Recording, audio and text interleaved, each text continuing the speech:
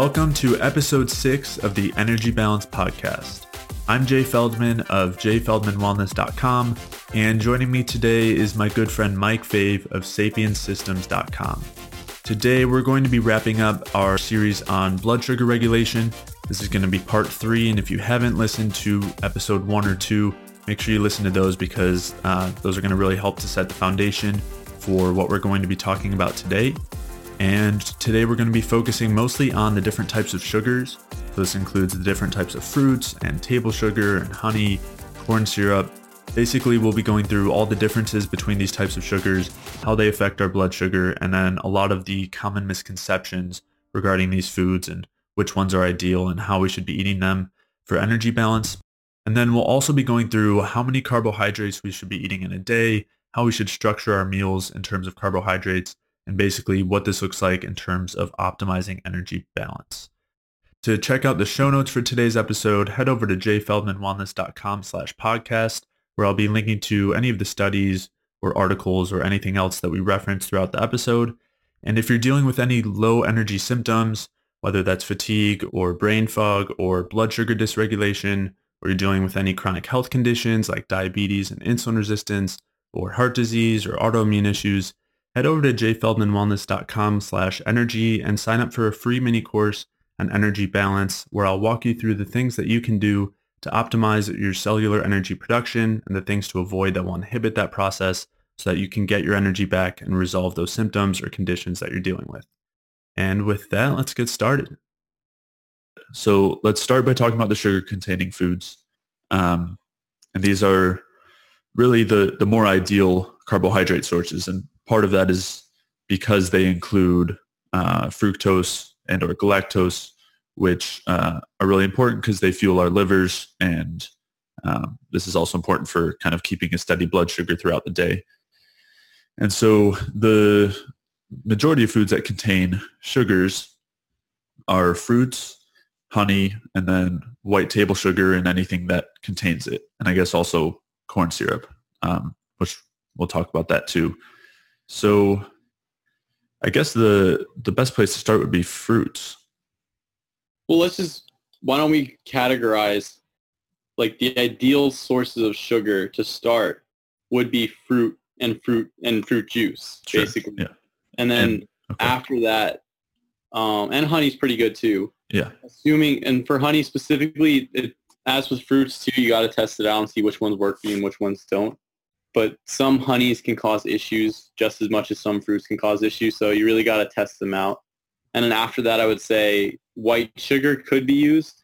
But this one, at least for me, I noticed an issue with white sugar. And I think that there are some legitimate concerns with pure white sugar itself. Not necessarily the sucrose, but like the interactions that it has with bacteria and digestion, which we covered briefly in another podcast. But yeah, the main ones that you want to probably stick with are fruit and fruit sugar. Then you have honey, and then you have white table sugar. And then I wouldn't stick with corn syrup, but yeah. Well, so we'll talk about each of these individually. We'll talk, in more detail about which fruits are typically best digested and people have the least issues with, and we'll kind of go through it. And then we'll talk about table sugar too, and maybe why it's not ideal. So why don't we start with fruits?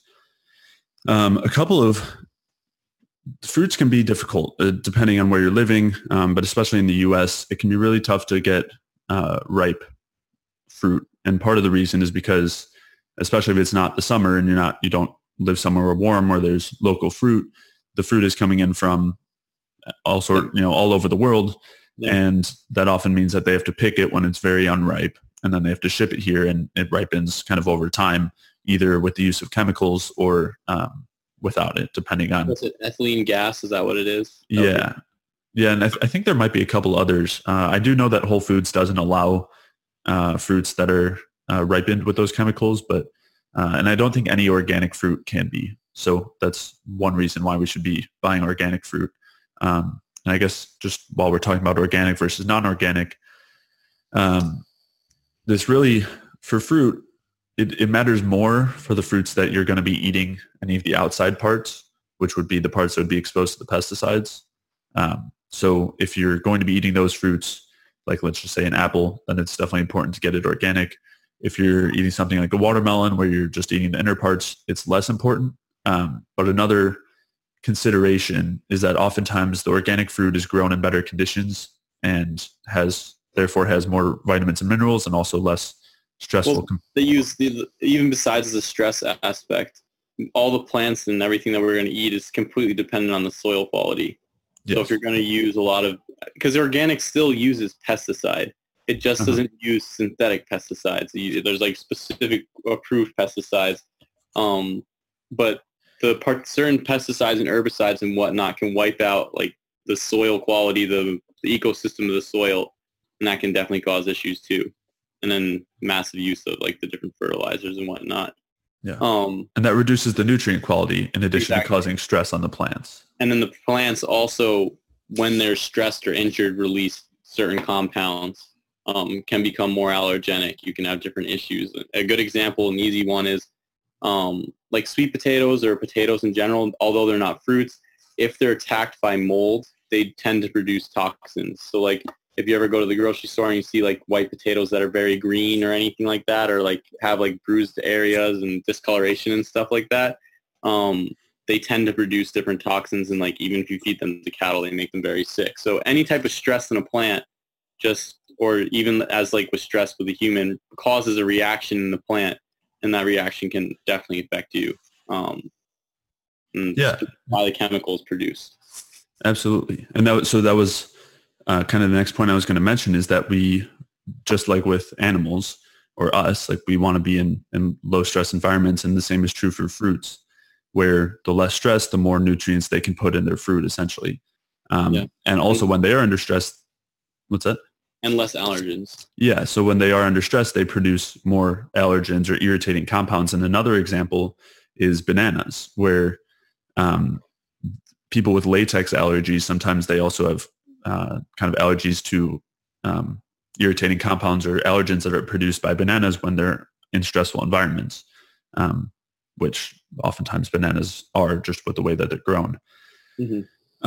So all of that is one reason to, or a few reasons why to get organic instead of not organic as far as fruit goes. You have better quality of the soil, which leads to more nutrients. They're also under less stress, so you have less allergens and irritating compounds. And then beyond that, there's also just a wide array of different fruits, and they have kind of various qualities to them. And oftentimes the more tropical fruits have less of the irritating compounds and more of the ideal nutrients for producing energy and easier sugar to extract, less starch, things like that. So the fruits that I would generally consider the safest would be melons, like watermelon and honeydew and cantaloupe, and then go ahead. Yeah, some of the other tropical fruits. I was going to say things like grapes are good too. The other point that I want to make that I think is pretty important is, because you were talking before about removing the skin or like eating the skins in certain fruits. In general, I would tend to remove the skin, just because in the previous podcast we talked about that any type of like pesticide, herbicide, or any type of compound that the plant is going to produce itself, the so-called antioxidants, are concentrated in any of the skins or any of the seeds. So like even with an apple, and if you go, when I was over in Europe, people tend to peel the fruits before they eat them. They, like if you were eating a plum or an apple or something, they would take the skin off. It was just common there. And I noticed for myself, like I tend to eat grapes a decent amount. If I eat too much grape skins, it definitely has like a irritating effect on my intestine. It's pretty noticeable. Not necessarily right away, a few hours later, but it's been a common effect. Yeah, so I think that's something to keep in mind with the fruits. Yeah, definitely. And so just to kind of list some more good fruits, again, assuming that they're ripened, and I know we mentioned this earlier, so part of the issue with not getting them when they're tree ripened is they have more of these irritating compounds. And that's really a common quality with most of the fruit we're going to get. So if you can get local fruit, that's always going to be best. And then we'll talk about this. These are some of the reasons why fruit juice is a really good option too. We'll talk about that in a little bit. But as far as the fruits that we do have available most often. Tropical fruits, we had mentioned the melons. Also, if you can find some of the more obscure fruits that are really tropical, there's like cherimoyas and lychees and longans and things like that can all be good. Guavas. Mm-hmm. They can all be tougher to find though, and they're often pretty expensive in the States. Yep. And they're often unripe. Yeah. Yeah. But then you also have oranges, which are a decent option, and grapes. And then you have, I guess, some more of the stone fruits, Cherries which are is good too. What's that? Cherries, ripe peaches, nectarines. Those are all pretty good. Yeah. Assuming they're ripe, like a non-ripe peach or nectarine can really mess you up. Right. And the same can be true for bananas too, assuming that they're very ripe and maybe even cooked, which we'll talk about in a second. And again, just disclaimer with all this is we should really, make sure you're experimenting with these different fruits and making sure that you're doing okay with them. But yeah, so then there's a handful of fruits that are often better cooked rather than eaten raw because of the amount of starch that they have. And so starch can be, which we'll get to, is more easily digested by our bacteria, which can make it an issue, but raw starch is especially so because we don't digest raw starch very well. The other thing before you get there is that generally the riper the fruit is, the less starch it has. Yeah. So the ripeness is characterized partly by the conversion of the starches in the fruit into sugars. And like an easy example just to see this happen is if you buy a banana or a plantain, just the difference is when you start with a banana and it's very green, it's very starchy. Some people like it less sweet. And then as it gets to like fully brown, it's extremely sweet. Mm-hmm. So that happens with pretty much all fruits. It's obviously better to happen on the tree, and some fruits don't ripen very well off the tree, but that's a little different. So yeah, go ahead. Sorry. Yeah, no, that was good. And with that too, sweetness is really the best indicator of good quality fruit. Sweetness and then just how you feel outside of that. That's going to mean that it's ripest and best quality. So that's another thing to look for. And then for the fruit, so some fruits like apples or bananas, peaches, pears, maybe not peaches. It depends. But those fruits, because of the starch they contain, can cause irritation for some people. And so you can cook those fruits, like stew them or saute them, maybe throw, in some butter and honey is a great combination. Yeah. For apples, pears, and bananas. Maybe a little cinnamon too. Right. Yeah. And white sugar if you do okay with it, which we'll talk about in a little bit. But so one of the important qualities about these fruits is the polyphenols that they do have, which when we talk about the sugar, I'll just leave that for when we talk about the sugar and talk about those differences. The other thing I want to bring up about fruits is a lot of people have issues with the fruits. So there's digesting the fruits. There's two main issues. Number one is FODMAPs, which are just fermentable components of the fruits. They're like polysaccharides. So they're chains of things like either fructose or like different sugar molecules that we can't break down. And those, since we can't break them down, they can cause fermentation in the gut. It's really hit or miss. Like some fruits can cause like a ton of issues. Other fruits won't cause any issues at all. For example, cherries are pretty high in FODMAPs, yet for me, like I have no problem eating the cherries at all. And then the next point is certain fruits have more fructose than they have glucose. And humans aren't very good at digesting fructose or absorbing fructose without glucose.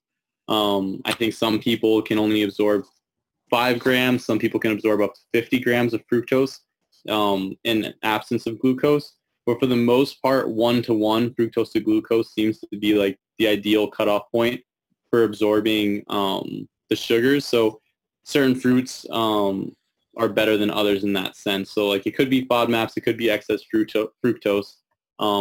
And you can deal with that by like mixing different carb sources together, mixing different fruits together, and then just avoiding the ones that bother you. Do you want to mention some of the more specific fruits where that ratio might be an issue? Where the fructose to glucose ratio might be an issue, or that are high in FODMAPs? Some of the high FODMAPs ones are something like watermelon, cherries, some of the apples and pears. They also, like apples have a very high fructose to glucose ratio. so that could be an issue for some people. And then for things like plantains, you have raw starch in there, which could definitely be an issue. Those definitely have to be cooked. Bananas, for a lot of people, if they're green, have to be cooked. If they're yellow, it depends. Off the top of my head, I'm trying to think of a few other ones. I don't know. Do you have any? I think you covered most of the ones that the main ones were in my mind. Some of the good ones. Pears too. You had said apples, so throw pears in there. Cherry, peaches do as well. Peaches do have some FODMAPs, or they could be possibly irritating as well. They definitely have raw starch if they're not ripe. Then some fruits that are good, and grapes have an excess of fructose, but not too much so. Like you can have 8 ounces and you're still like within an acceptable range, I'm pretty sure. But then like safe fruits or juices that are closer to 1-to-1. Pineapple juice is pretty good.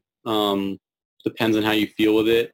Raw pineapple can be a little harsh in the system because it has an enzyme in it called bromelain. It's a different story. Some people react to it, some people don't.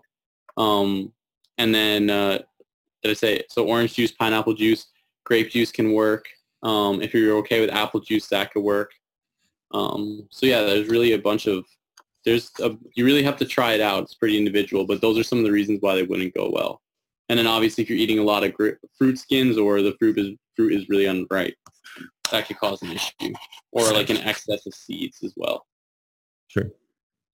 Yeah, and so why don't we, it seems like a good point to transition to fruit juices. So a lot of the problems with fruits as far as the fibers and starchy components goes, and the availability goes, and the ripeness goes, you don't have those issues with fruit juice, because oftentimes the good quality fruit juice is from ripe fruits.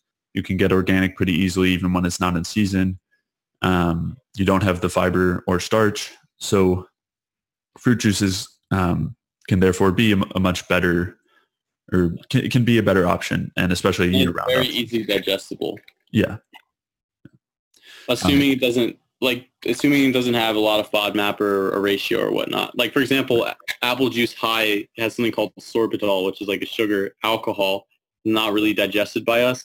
If you drink a lot of apple juice, depending on the person and what's going on with your gut, you can get runs from it. I know I've had that experience in trying out different juices, or I know you recently tried cherry juice, and sometimes you can get some issues with that. The other thing to keep in mind is anytime you introduce a new food, you're going to have some type of effect from it. And it may dissipate after a few days. But like if it's going on for more than a week or 2 weeks or something like that, it's not necessarily a healing crisis. It could actually be a reaction to the food. But I would give anything you try, any sort of experiment with a new food, I would give it a period of a few days, see how you go with it. And then if you're still having really negative effects, then remove it. And then things could also be like a quantity issue. You could drink 4 ounces of apple juice and be okay. But when you try and drink like 8 ounces or 12 ounces or something like that in a sitting, you start getting an issue. So it really depends. Yeah, I think it's important to mention that as far as experimentation goes. And that's going to be the same for all foods that we mentioned in this episode and future episodes. So we don't have to keep repeating it. It was important to point out. But so we can kind of assume that assumption is there. And I think for most average people, they aren't going to notice minor differences that you may notice if, from just adding a new type of juice or a new fruit, unless, you're someone who already has a very minimal diet, or you could say restricted. I just mean a minimal number of foods or types of foods, or where you're more in tune with that, which those are things to key in on. And that's kind of a separate practice in itself, is trying to recognize really what's going on. And I know some people, for many average people, their diets are very varied, so it's kind of hard to pinpoint, but that's just something to consider. So so as far as fruit juices go, there's orange juice is one of the more obtainable, good quality juices that you can get. And cheaper. Yeah. And most, again, after trying many, many different types of juices, the organic juices are almost always better tasting and better quality. There's some other issues with orange juices where some companies will use flavor packs because they use basically poor quality oranges that don't taste good. And so they have to Well, they store the oranges for long periods of time because they get them from Brazil, Mexico, the United States, all these different areas, and then they just put them in big tanks, and so they don't lose quality. They remove all the oxygen from the tank, and then it basically gets rid of the flavor, so then you have to add the flavor back in, and then that can cause an issue for a lot of people. And it doesn't typically taste the same. Well, yeah, it's like if you ever have Minute Maid and then you have Simply Orange, it's like, are these the same juice? Yeah, well, and even Simply Orange compared to some of the others. Because I do think Simply Orange, they might use flavor packs. I don't remember. There's actually a resource that I will link to that has information on all the different orange juice brands. Well, even amongst flavor packs, that's what I'm saying. Like you can have two orange juices that both use flavor packs, but they're just like completely different. Right. Absolutely. And then there's also another aspect, which is pulp dissolving enzymes. So, and I guess we can talk about pulp. But basically, as far as talking about avoiding the fibrous components and things like that, that can be irritating from whole fruit, that would mean that if you have fruit juice with pulp, you're still kind of including those potentially irritating components. So it'd be typically better, or at least worth trying, the no pulp type. And then some companies will use pulp dissolving enzymes so that they don't have to throw away the pulp and they can basically use it as a component of the juice. But that's, again, another potential irritating issue, another sign of low quality juice. And again, it's in that resource that I'll link to. Yeah. Some juices can be, some oranges can be unripe sometimes, so the juice isn't going to taste good. Right. And then the other thing to keep in mind is, if you're having an issue with commercial orange juice, you may not actually have an issue with oranges. You could actually have an issue with just the juice. Because from what I understand, when they juice the orange, they actually like juice the peel and all in some circumstances. So you could be having like a reaction to like having such a concentrated amount of different components from the orange in the juice. Because I know for me, like if I can have an orange and I'm okay, but I have an issue with drinking too much orange juice. And I think that could be related to having the peel, like the whole peel juiced with the orange altogether. That's interesting. Yeah, that's a possibility. And then also, again, some people, if you're just not used to a food, I do know people who talk about if they have too much orange juice, it'll cause like digestive distress. But again, it can just take some getting used to also. So moving forward from orange juice, there's a ton of other fruit juices that you can have that are worth trying. Grape juice, or Mike said pineapple juice, cherry juice, all sorts of berries and things like that you can try, which we didn't talk about berries when we talked about fruit. Do you want to talk about berries real quick? Just throwing a quick mention. Yeah, I mean, as goes with anything, sometimes some people do okay with them. I know for me, like in the past, I've eaten the blueberries with no problem, specifically blueberries. But I know recently that I haven't had them in a while. Now that I try them, like I can definitely get like a noticeable mental effect from them, sort of like a brain fog. Doesn't happen right away. It happens a little bit later. A lot of the berries are, you see all of the different blogs and whatnot. Oh, super high antioxidants and things like that. That generally means that they're very high in protective compounds, pesticide-based compounds, herbicide, fungicide, whatever the plant's producing, not necessarily what they're being sprayed with. And a lot of those compounds can be irritating. I know Ray talks about it in the sense of like, the seeds and whatnot, which are also high, but I think the berries themselves, just in general, can have a pretty high amount of irritating compounds in them. And it really depends on the person. Some berries are okay, others aren't. I know for me, blueberries bother me. Things like raspberries aren't such a big deal. Sure. And I do want to, again, mention, Mike, you're probably a little more sensitive than the average person. And again, it depends on what your circumstances are, but a lot of people do fine with berries. The other things are not really that, like they're not very high in any sugar. Like they have sugar, but you'd have to eat a large amount. And they're expensive. And that was what I was going to mention was that? And yes, and they're expensive.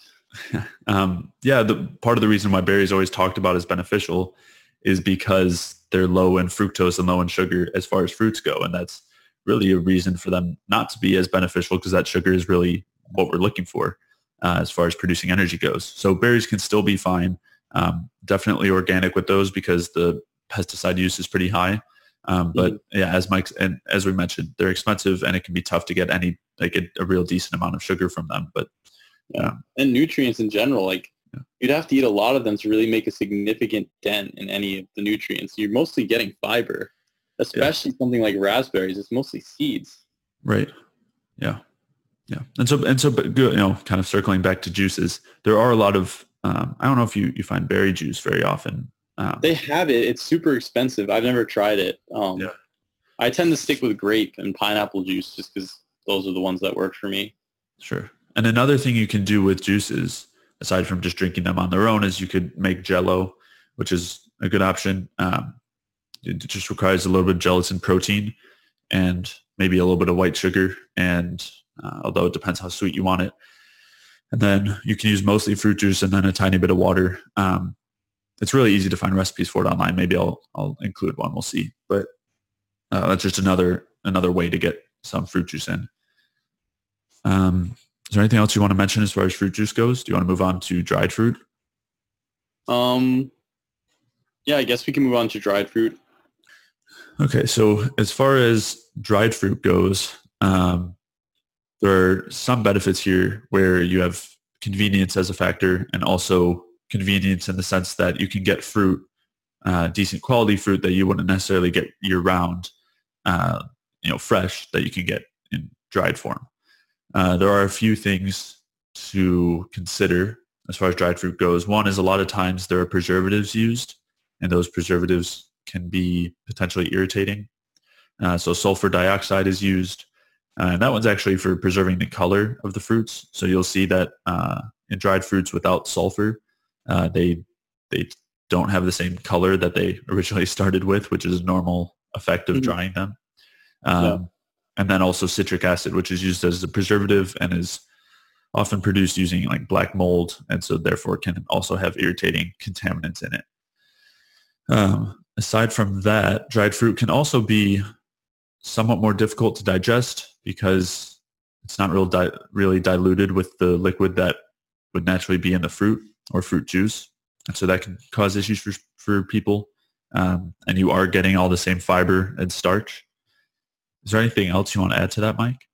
I think dried fruit is a little bit rough on the teeth for people, okay. Especially if you're going to eat it pretty often, because it often gets stuck to the teeth, and sugar, like the sugar in general sitting on your teeth and the acids from the fruit, at least for me, I experienced it when I was trying a lot of dried fruit, can give you some like erosion sometimes or some sensitivity in the teeth. So I would try and limit not eating too much dried fruit in one sitting or consistently or things like that, just because of the effect that it can have, especially if it gets stuck on the teeth. So just something to be conscious of. I mean, some people may be all right. But. Yeah. Just another thing to consider. Yeah. Is there anything else? Or I guess we can move forward. I don't know if there's too much more to talk about with dried fruit. Most of the same principles apply. Yeah, it's about the same. The fiber and whatnot. Yeah. All right. And so next up would be honey, which there's honey's got quite an interesting history as something that may have been an important part in our evolutionary history, being able to use fire to essentially harvest honey, and that essentially or potentially leading to increased intelligence and improved brain function and things like that. Just as it being really a really solid sugar source that we use to fuel our brains. And there's also tribal cultures in Africa that are known to still get a decent amount of their diet from honey. Do you want to talk about honey as a food on its own, Mike? Yeah. So I think I sent you the study a little while back, which is pretty interesting. And this was specifically with bees, comparing the effects of honey versus invert syrup, which is basically it's similar to honey, just doesn't have some of the other floral components, and white sugar on the digestion of bees. And they basically just looked at sort of scans of the bees' intestines on slides, and basically the honey produced, like, the honey didn't have any negative effects, whereas the white sugar and the invert syrup had not. The invert syrup was close to the honey. You saw some small, slightly negative effects, and then the sugar had like a noticeable effect, although the bees were okay. They were doing this because they were checking to see, when you add honey or corn syrup or invert syrup to the hive when it doesn't produce enough honey, or you're taking honey from it for the winter and whatnot. But basically, I've noticed the same thing for me. I do well with certain honeys, whereas I can get issues with the white sugar. I think, as with the fruit, the honey has some protective compounds in it that can inhibit bacterial digestion of the sugars and make it more usable for the body. People say there's minerals and vitamins and stuff in the honey. There is, but it's like pretty small. The things I would watch out with for honey specifically are some of the darker varieties can concentrate different polyphenols and flavonoids and plant compounds from the flowers that they get it from. And some of those can be irritating, can be a little bit allergenic. Really depends on how you feel with it. And then for some honeys, I think it's important to get raw honey overall. I think the processing basically makes it into just the same thing as like an invert syrup or a concentrated fructose honey. Some honeys have more fructose than others, so that's another factor to take into consideration. But yeah, I would try and get raw honey, and then I would try and get raw honey from areas that aren't heavily sprayed with pesticide. I think it could be an issue if you're eating a lot of honey and it's coming from an area that's high in pesticide, because it can concentrate in the honey. That can definitely be a problem. If you get organic honey, then that's not really a concern. Yeah. Well, yeah, it should be better. Mm-hmm. But yeah, those are just some things to keep in mind. I'd say that overall, like for a general statement, lighter colored honeys should probably do better, have a little bit less irritating compounds, and then organic honey would be good, and organic raw honey. Yeah, so I the one agree. that I like to use here is the clover blossom honey. It's pretty good. Okay. It's very white honey. Okay. And yeah, so let's compare honey. I think it would be a good idea to compare honey, corn syrup, and white sugar, just kind of what their components are, the potential downfalls with some and benefits of others. So just kind of looking at all of them as sugar additives. So white table sugar is just pure sucrose, which is combined glucose and fructose molecules. And so that same sucrose is found in fruit juice, that same sucrose is found in fruits, and it's also found in honey. Mm-hmm. And then honey also contains a decent portion of free fructose and free glucose. And it also has these plant compounds from the plants that the bees harvest the pollen from that leads to creating the honey, which you don't have in the sugar, the white table sugar. And then you have corn syrup, which is like a syrupy component that's extracted from corn, and it contains a similar ratio as sucrose of 50% glucose and 50% fructose. There's also a few potential issues with corn syrup, though, where it's been shown that it can be potentially contaminated with heavy metals and things like that, which I think is a result of the processing. And then it also has like different compounds in it too from the processing, like almost like damaged carbohydrates. I think it's like browning compounds, things like that. Sure, yeah, from heating like it, whereas starchy intermediates in it were like not necessarily the pure sugars. Like it's from the processing. Yeah, so let's talk. That's a good point to bring up. Is so when you heat sugar and it caramelizes or becomes browned, that browning part is irritating. Those compounds can be irritating. It's like damaged sugar. And when we consider white table sugar versus like a brown sugar or a raw sugar, those brown and raw sugars have some of that caramelized component on them from when the white sugar is extracted. It has to go through a heating process. And so the raw sugars or slightly browner sugars are really popular now, as if they're better for whatever reason. But they just contain this caramelized sugar portion, which is potentially irritating and not really beneficial in any way. So white sugar would be better than what Mike is mentioning, is that corn syrup also has those same irritating caramelized compounds. And then it also potentially has some sort of kind of waxy, starchy component that's not often accounted for. And I've seen a study or a couple studies on that, and there's similar starchy compounds in other syrups like tapioca syrup or rice syrup. So it wouldn't be surprising for that to be in corn syrup. And I think that it could account for part of the reason why it causes problems. But so if we were to kind of rank these, honey would probably be the best and least potential for feeding the gut bacteria because it has the protective compounds from the plants. This is assuming you don't have an issue with that honey, though. Right. And then next would be white table sugar, which again we have to keep in mind. That if our digestion is okay and we're able to digest the white sugar quickly and absorb it quickly, it's probably not going to cause an issue. And also, if we potentially eat it with other fruit juices or other foods that have those protective polyphenols, then it's probably, that's going to protect it from being consumed as well. But if we're just going to consider white table sugar on its own, it does have a decent potential for getting consumed by the gut bacteria. And then corn syrup would probably be the worst, where you have more irritating compounds. You have these potential starchy, waxy compounds that would feed the gut bacteria, basically like raw starch. Mm-hmm. And then the rest is essentially the same. The other thing with corn syrup, they have the high fructose corn syrup.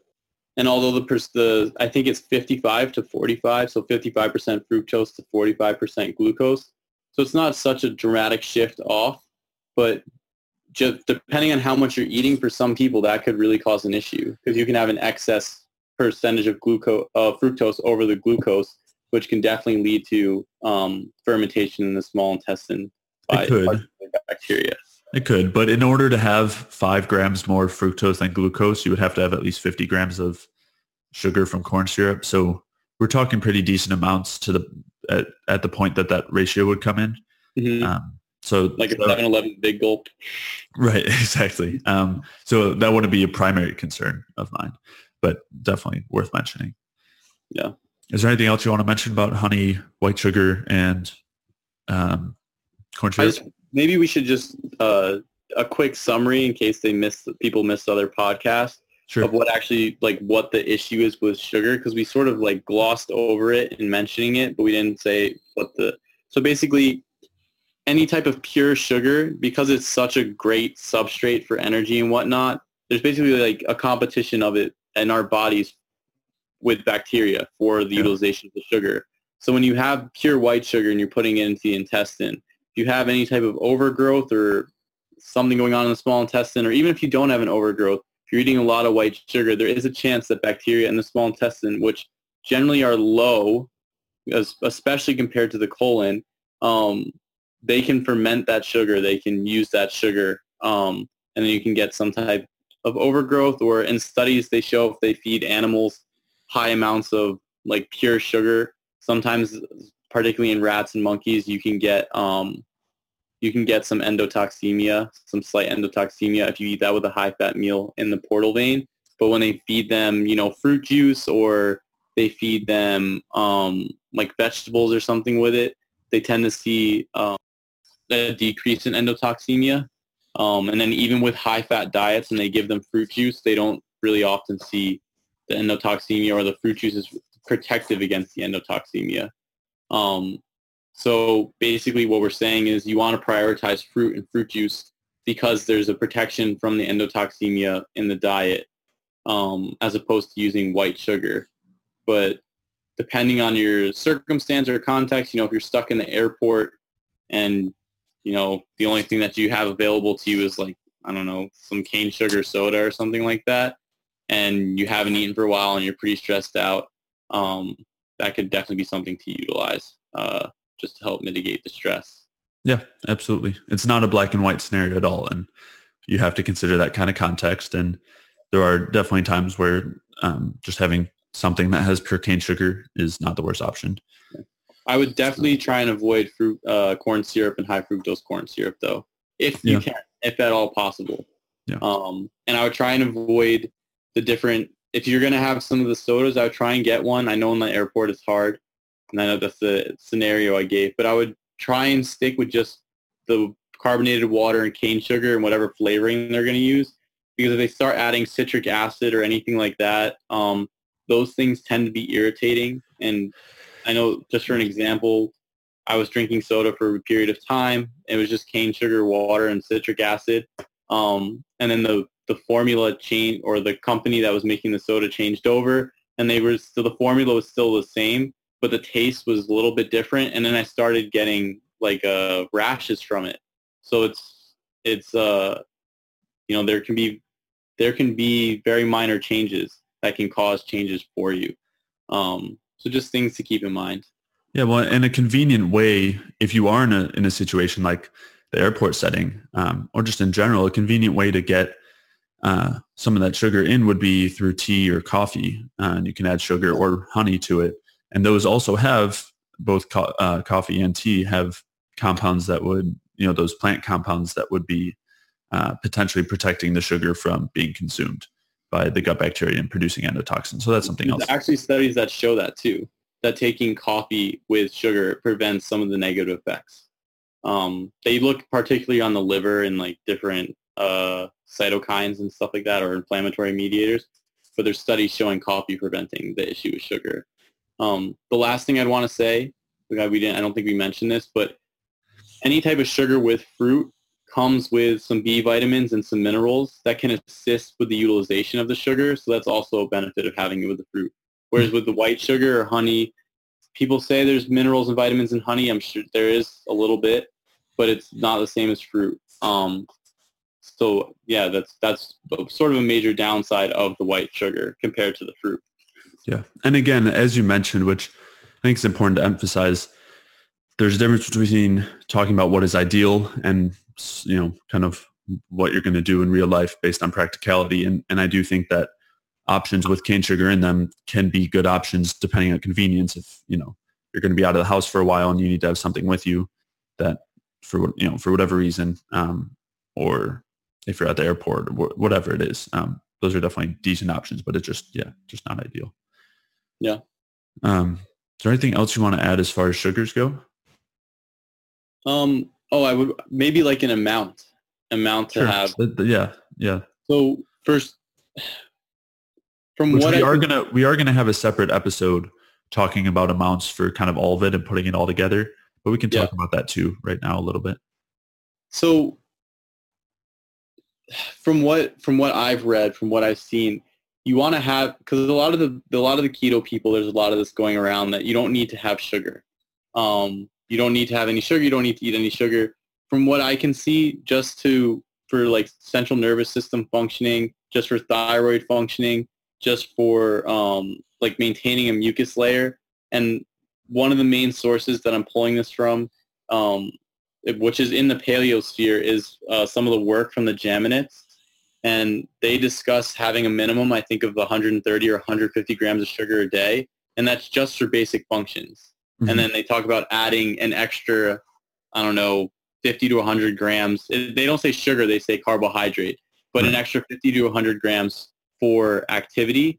I think for a lot of people, getting a minimum of 150, like at the bare minimum, is a good place to start, but I generally tend to lean on the side of having more.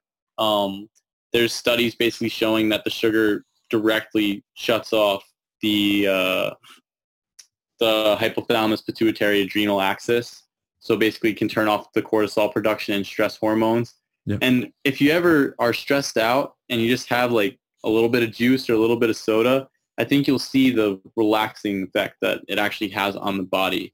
Cane sugar soda. Cane sugar soda. Yeah, cane sugar soda. So I would say, I think that probably a minimum bar set at 150 grams, and then you sort of increase from there. You can leave it as carbs. In general, I prefer sugar over starch, but It really depends. And then as percentage of calories, if you really want to get into that, you probably look between 30 and 40% of your calories. At least for me, that's what I found works. Yeah, maybe even a little more. It depends on, depends. so many factors. But I do agree that 150 grams is a good place to start.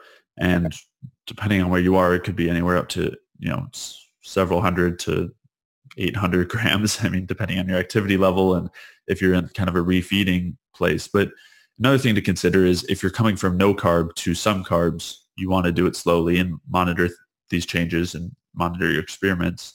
Mm-hmm. And I know you mentioned kind of the low carb keto crowd, and there's a few reasons why we do need those carbohydrates. And basically, if we don't provide them from our diet, we're going to provide them from somewhere because they need to be used, and it requires specifically amino acids, which is breakdown of muscle tissue or whatever excess protein you have coming in. Right. So basically, if we're not eating enough carbohydrates, stress hormones are released, and these break down protein like our muscle tissue in order to produce sugar that our brains can use.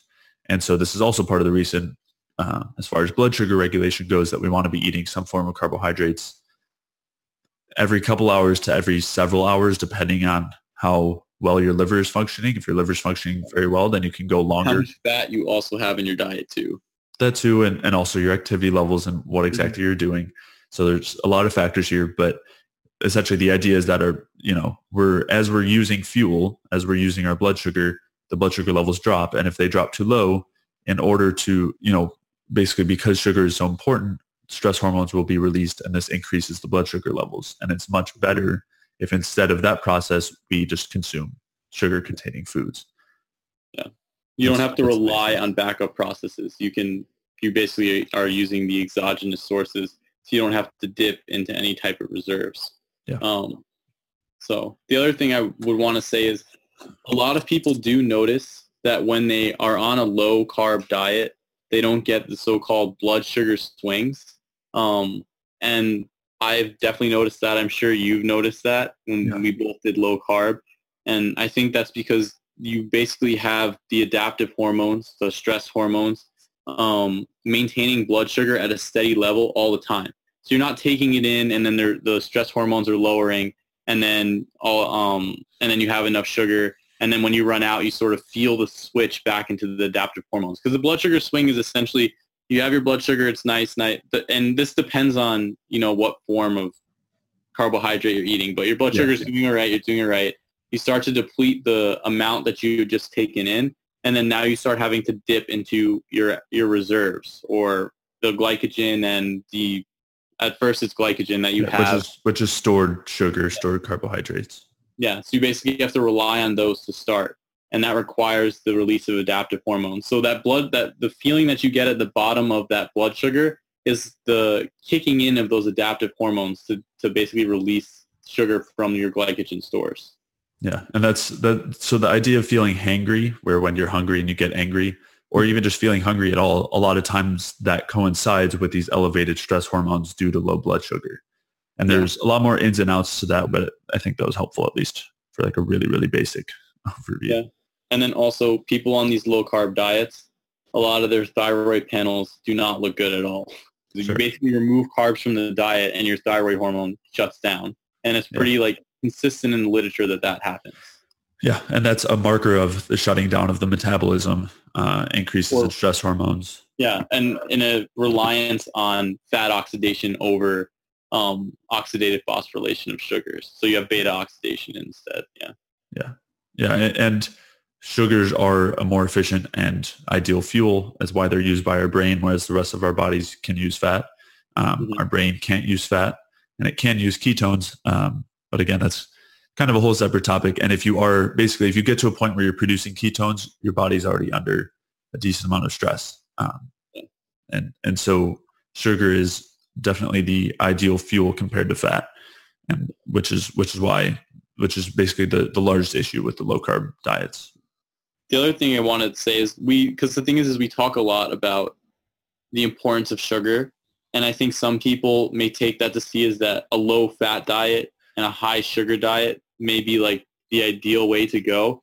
So yes, sugar is like an ideal source overall, But I think what a lot of people will find if they go into really high sugar diets or really high carb diets, even if you're eating potatoes and rice and things like that, that you may find that you'll have to eat like pretty often or pretty consistently, assuming you don't have any issues with the starch, because you're going to constantly be hungry. You're going to constantly be feeling like these blood sugar swings.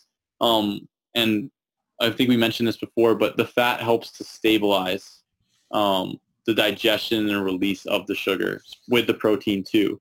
And I think you can see this, and just not necessarily to make a comparison, but to just draw a point. Some of the people who do like the fruitarian diets or the vegan diets, some of the complaints you can see on the forum sometimes is, oh, I have to eat every hour. I'm always hungry. And that's because I think the sugars from the fruits and the sugars in general get used very rapidly.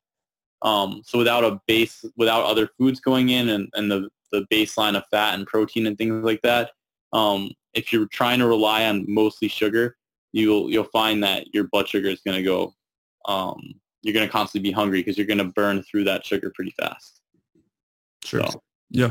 And we'll talk through all that in more detail in the future when we're talking about putting the whole diet together, the amounts of the different macronutrients, and other kind of stipulations and points to get to at that point. Yeah. All right. That's going to wrap up part 3 of our 3-part series on blood sugar. I hope you guys enjoyed that episode. And if you did, please leave a review or like us wherever you're listening. To check out more of my work, head over to jfeldmanwellness.com. And if you want to check out the show notes for today's episode, head over to jfeldmanwellness.com/podcast. And if you're dealing with any low energy symptoms, whether that's fatigue or brain fog or bloating or gut inflammation or blood sugar issues, or if you're dealing with any sorts of chronic health conditions like diabetes or heart disease or autoimmune issues, whatever it is, head over to jfeldmanwellness.com/energy and sign up for a free mini course on energy balance, where I'll walk you through the things that you can do to support energy production and the things to avoid that will inhibit that process. And with that, thank you guys for listening, and I will talk to you in the next episode.